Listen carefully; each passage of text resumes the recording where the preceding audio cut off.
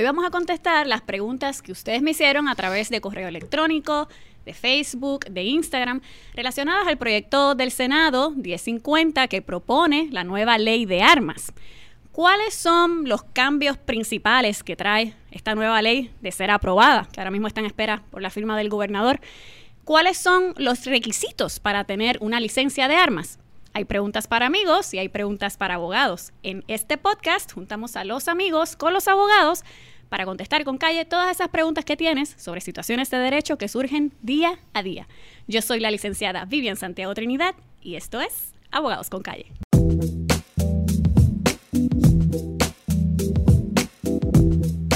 Bienvenidos y bienvenidas a Abogados con Calle. Muchísimas gracias por acompañarme. Y como saben, en este podcast discutimos las leyes, tus derechos, las decisiones de los tribunales y cómo afectan tu vida. Y es que afectan tu vida aunque tú no te enteres. Así que es bien importante mantenerte informado. ¿Cómo? Búscanos en las redes sociales, en Facebook, Instagram, YouTube. En Facebook, bien importante, además de darle like, darle el botoncito que dice See First, ver primero, para que no te pierdas ninguna de nuestras publicaciones. De igual modo, nos puedes escuchar a través de cualquier aplicación de podcast, Spotify, Stitcher. Si tienes un teléfono iPhone, hay una aplicación que se llama así mismo, Podcast. Por ahí también nos puedes escuchar. Así que tienes 1000 alternativas para escucharnos. Tú eliges la que más te guste, pero lo más importante es mantenerte informado. Bueno, hoy me acompaña el licenciado Tomasini. Bienvenido, licenciado. Muchas gracias por la invitación. Saludos a todos. Hoy vamos a estar hablando de la famosa ley de armas. Nos vamos a concentrar en las preguntas que ustedes hicieron. Así que no vamos a entrar en detalles de la constitucionalidad, etcétera, etcétera. Esta ley ya lleva un tiempo dando vueltas en los cuerpos legislativos. Finalmente, Senado y Cámara la aprobó y está en espera por la firma del gobernador. ¿Cuáles son, verdad, los cambios principales que propone esta ley? Bueno, como tú muy bien señalas, este proyecto de ley, el proyecto de ley 1050, aprobado en Cámara y luego en Senado, en espera del gobernador, por la firma del gobernador, presenta cambios trascendentales y significativos a como lo tenemos hoy día, con la ley actual, que es la ley 404 del año 2000, según enmendada. Que ya han pasado 19 años. Correcto. Y ha sufrido cantidad de enmiendas. La mayoría de las enmiendas han sido para efectos, ¿verdad?, de hacer las penas más altas, no para efectos de hacer más accesible a las personas su derecho que tienen, ¿verdad?, de portación de armas. Entre ellos comenzaría yo diciendo, ¿verdad?, que se crea una licencia única. ¿Qué es esto de la licencia única? Pues mire, la licencia única es que a la vez que usted está solicitando una licencia de tiro al blanco o de poseer, también va a estar solicitando a la vez la licencia de portación, ¿verdad? Que la portación es llevarla consigo mismo, encima de la persona. Eso cambia, ¿verdad? Porque en la ley que tenemos actualmente, perdón, la ley entonces provee que hay un proceso inicial de la licencia de tiro al blanco y luego entonces una petición para la portación de armas. O sea que estamos simplificando el asunto del tiro de una. ¿Está bien?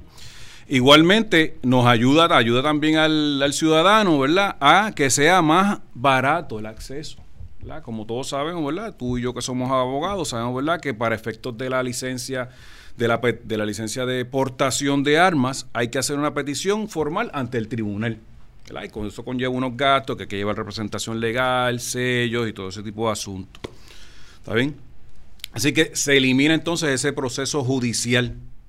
Que ahora mismo más o menos los costos estaban como en 1.900 y pico. Entre 1.500 a 1.900 dólares estaríamos hablando. Y como barato, $1.000. Como barato. La reducción ahora es como 200. Exactamente, se reduce sustancialmente a $200. Un sello de renta interna de $200. Usted vaya a la colecturía, mira, yo quiero un sello de $200 para la licencia de armas. Pues tenga. Ya con eso es suficiente. ¿Está bien?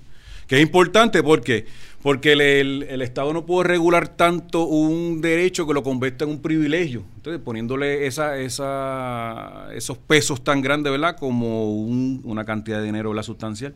Una persona tiene que desembolsar $1,000, $1,500 hasta $2,000, depende, pues versus 200, pues entonces ahí se equipara el asunto.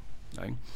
Igualmente, esta ley trae un cambio significativo y es que crea la Oficina de Licencias de Armas, adscrita al negociado de la Policía de Puerto Rico, ¿verdad?, que es parte de este Departamento de Sombría de Seguridad Pública. Esta oficina es la que está dedicada a hacer, ¿verdad? A recibir esa solicitud, a hacer la investigación y eventualmente, emitir, ¿verdad? Si una persona pues le corresponde o no poseer esta licencia de armas. Y disculpa que te interrumpa, ¿dónde está esa oficina? Esa oficina actualmente está en el cuartel general de la policía. Ok. Pero no necesariamente tiene que la persona ir al cuartel general de la policía a presentar la solicitud, sino que en cualquier comandancia de área puede entonces presentar su solicitud o petición y entonces esa comandancia la remite o la envía a la oficina de licencia de armas. Y hay que presentarla en papelito todavía. Sí, eso en no papel. Es electrónico. No.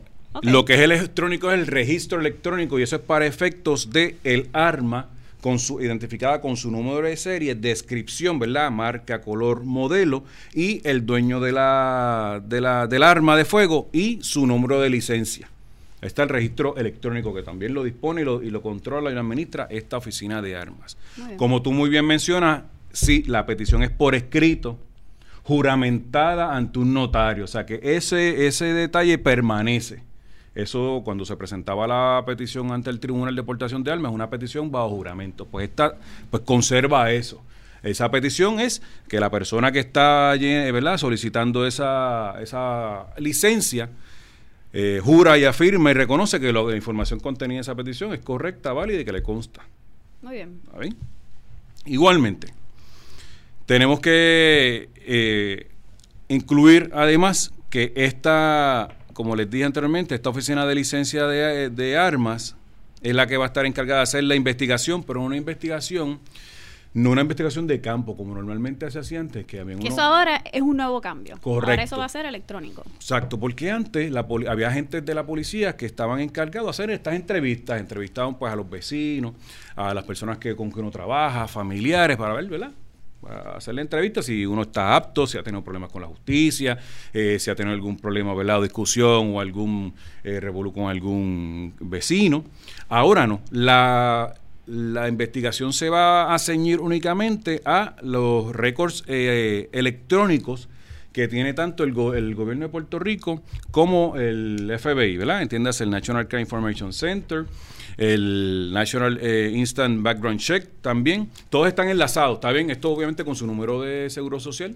Ellos lo ingresan y entonces les sale todo el reporte completo. Incluye convicciones, ¿verdad?, tanto a nivel federal como a nivel de los estados y en territorios. O sea que está todo cubierto con solamente... Sí, que es bastante completo. Sí. Uno podría pensar, bueno, pero es que si el policía se tira al campo para hacer la investigación puede ser beneficioso, pero si nos ponemos a pensar con todas las limitaciones que tiene ahora el cuerpo de la policía, tener que realizar un proceso adicional es más oneroso, es más costoso también para ellos. Así que yo pienso que es positivo que esto sea a través de ese nuevo sistema. Sí, acelera y agiliza tanto el asunto para el solicitante como para la misma agencia, en el sitio como tú muy bien señalas, ¿verdad?, de que la carencia de los fondos y del recurso humano, ¿verdad?, que esté dispuesto, ¿verdad?, a ir a hacer las investigaciones, entrevistar, para hacer un informe, para presentarlo, para entonces volver con solamente el ingreso del nombre completo de la persona y el número de seguro social, tenemos entonces el sedazo completo, el filtro que nos trae para todo. Y en términos generales, ¿cuáles son los requisitos para yo solicitar esa licencia de armas? Ok, mira. Pues inicialmente, como te dije, una solicitud por escrito juramentada ante notario. Obviamente la persona debe ser mayor de 21 años, debe ser ciudadano americano o residente legal en Puerto Rico, en los Estados Unidos. No debe tener récord criminal o antecedentes penales, claro está. No debe haber sido, ¿verdad?, separado de alguna, ¿verdad?, de los componentes de las Fuerzas Armadas de los Estados Unidos de manera deshonrosa, lo que se conoce como el dishonorable discharge. No ser adicto a sustancias controladas, ni ebrio habitual. No haber sido declarado incapaz por un tribunal con competencia. Igualmente, no pertenecer a ninguna organización, ¿verdad?, que tenga como meta o fin el derrocamiento del gobierno constituido. Y muy importante, y esto se añade en este nuevo proyecto de ley, que es que una persona no puede estar sujeta a una orden del tribunal en su contra, ¿verdad?, durante los pasados 12 meses. ¿A qué órdenes se refieren estas? A órdenes de protección. ¿Está bien? nuestro ordenamiento hay ciertas leyes que disponen que los ciudadanos pueden solicitar, ¿verdad?, ese auxilio del tribunal a través de una orden de protección. Entre ellas, ¿verdad?, la ley contra el acecho, la ley de violencia doméstica, la ley de personas de edad avanzada, la ley de protección de los menores y la ley de protección de animales. Si alguna persona en los pasados 12 meses al momento, ¿verdad?, de presentar la solicitud está bajo una orden del tribunal o ha estado, no puede hacer la solicitud para la licencia de arma. Eso cambió, eso antes no estaba. ¿Está bien? Igualmente, ¿verdad?, pues tiene que incluir, ¿verdad?, la información que usted tiene, ¿verdad?, la regular, su nombre completo, número de seguro social, los documentos que siempre se le requieren de ASUME, la certificación negativa de Hacienda, la erradicación de los 5 años de Hacienda, el CRIM y sobre todo pues los antecedentes penales, pero con una vigencia de hasta 30 días. Sabemos que eso tiene hasta 6 meses, pero para efectos de esta solicitud son solamente hasta 30 días. ¿Está bien? Una vez entonces se presenta, eso a grandes rasgos, ¿verdad?, los requisitos que dispone esta ley. ¿Está bien? Igualmente, el curso de uso y manejo. Este curso de uso y manejo es el que usted va a tomar en el club de tiro de su predilección, ¿verdad? Antes esto está vigente, ¿verdad?, bajo esta ley 404 del 2000, ¿verdad?, como parte del proceso de la solicitud de tiro al blanco. La persona, ¿verdad?, que quiere tener acceso a esa licencia de tiro al blanco, tiene que entonces que tomar ese curso de uso y manejo y estar certificado, obviamente. Igualmente ese certificado se hace formar parte, ¿verdad?, de la solicitud para la aportación actualmente. Aquí igualmente hay que tener eso, porque ahí entonces es el que enseña a la persona cómo usarla y el asunto de la seguridad. Claro. Que es lo más importante. Es lo más importante, o sea, seguro. de cómo la va a manejar, dónde la va a guardar, la cuestión del seguro, si hay menores en la casa, ¿verdad?, si hay personas que no están autorizadas para utilizarla, dónde va a guardarla, cómo va a guardarla, quién va a tener acceso a esas armas. Todo eso es lo que se le enseña en ese curso de uso y manejo. Y en términos de la cantidad de tiempo que tienen para evaluar esta solicitud, ¿cuánto tiempo tienen para evaluarlo? Pues esta ley dispone, este nuevo proyecto de ley 1050 dispone que serán 45 días a partir de la presentación de esa solicitud. Esa solicitud se presenta en la oficina de armas, como ya habíamos dicho, y desde ese momento esa oficina tiene 45 días para hacer y completar la investigación y hacer una determinación. O sea, que le tiene que notificar por escrito al solicitante la decisión, si es aceptada o denegada. ¿Y si 45 es denegada? días. Si es denegada, tiene un término de 15 días para pedir reconsideración, ¿verdad? ¿Qué pasa si en esos 15 días no responde, ¿verdad?, la oficina de licencia de armas? Pues este proyecto contiene una disposición obligatoria para esa oficina de ley de armas que va a conceder un permiso especial provisional por 60 días. ¿Sí? Si en esos siguientes 60 días no se ha expresado, ¿verdad?, sobre la determinación que tiene ante su consideración esta oficina de licencias, automáticamente ese permiso provisional pasa a ser el permanente. Ok. Sí, que flexibiliza el asunto, ¿verdad?, y pone entonces el peso en el Estado para que sea más ágil. Claro, y lo otro entiendo que eliminaron es que ya no tienen que pertenecer a un club. Se eliminó entonces el requisito de pertenecer a un club de tiro. No hay que pertenecer a un club de tiro para entonces solicitar esta licencia. Que eso conllevaba más gastos para el ciudadano. Correcto. Obviamente porque esto va atado al asunto de que como usted muy bien mencionó al principio, que como esto es un derecho, pues no podemos estar atando asuntos que son básicamente, conocerlo, ¿verdad?, mundanos o triviales a un ejercicio de un derecho constitucional. Muy bien. Licenciado, ahora vamos con las preguntas que nos hicieron a través de Facebook, de Instagram, correo electrónico. Me preguntan, ¿esta licencia se renueva? Sí, bajo esta nueva propuesta de ley del 1050, esta licencia tiene una vigencia de 5 años. Transcurridos esos 5 años, usted va a pasar por el mismo proceso y la misma documentación, la misma información, pero tiene una vigencia de 5 años. Ok. ¿Y cómo puede el ciudadano perder esta licencia? Un ciudadano puede perder esta licencia, ¿verdad?, si incumple con algunos de los requisitos, entre ellos comisión de delito, ya sea grave o menos grave. Si hay una orden de protección en su contra, podría retirársele las armas y en cierto punto, luego de la investigación, se puede entonces retirar y o suspender la licencia, igualmente si es declarado incapaz, ¿verdad?, por un tribunal, igualmente si incumple con el requisito, ¿verdad?, que fue parte de las Fuerzas Armadas y recibió fue separado, un dishonorable discharge, un deshonroso. Eso, pero básicamente la más que se da es el asunto de las órdenes de protecciones y la comisión de delito. ¿Y cómo afecta esta nueva ley a las personas que ya tienen la licencia?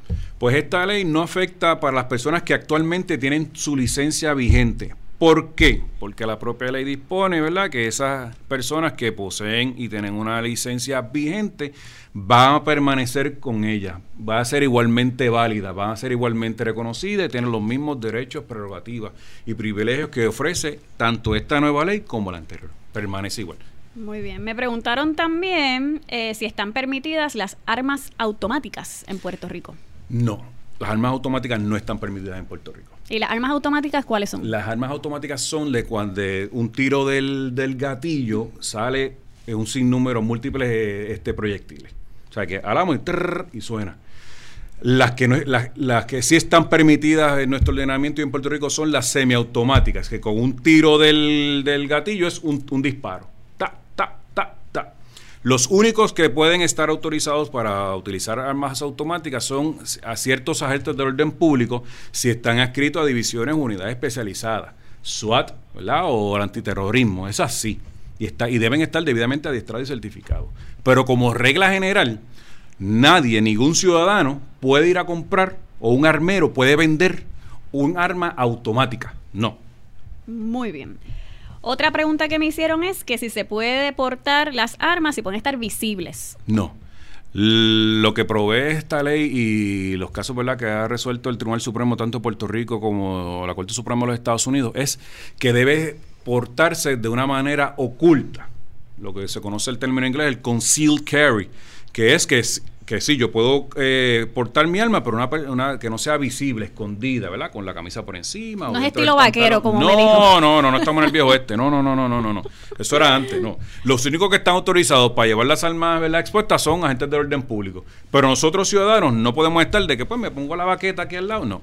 Siempre, posesión oculta, no visible. Otra pregunta que me hicieron fue la reciprocidad con otros estados. Es decir, si yo tengo permiso de Estados Unidos, alguno de los estados, a portar armas y voy a viajar a Puerto Rico, ¿yo me puedo traer mi arma para acá? Ese proceso tiene que usted complementarlo tan pronto llega ahí al aeropuerto y notificarle, ¿verdad?, al TSA, porque ellos son los que se van a encargar de ese asunto. ¿Sí? Esta ley lo único que dispone sobre eso es que en caso de que una persona, un viajero, tenga un arma y no la haya notificado por alguna X o Y razón, debe hacer las gestiones y notificarlo rápidamente, ¿verdad?, a la seguridad allí en el aeropuerto o en el puerto que se encuentra para ganar las gestiones para una licencia provisional.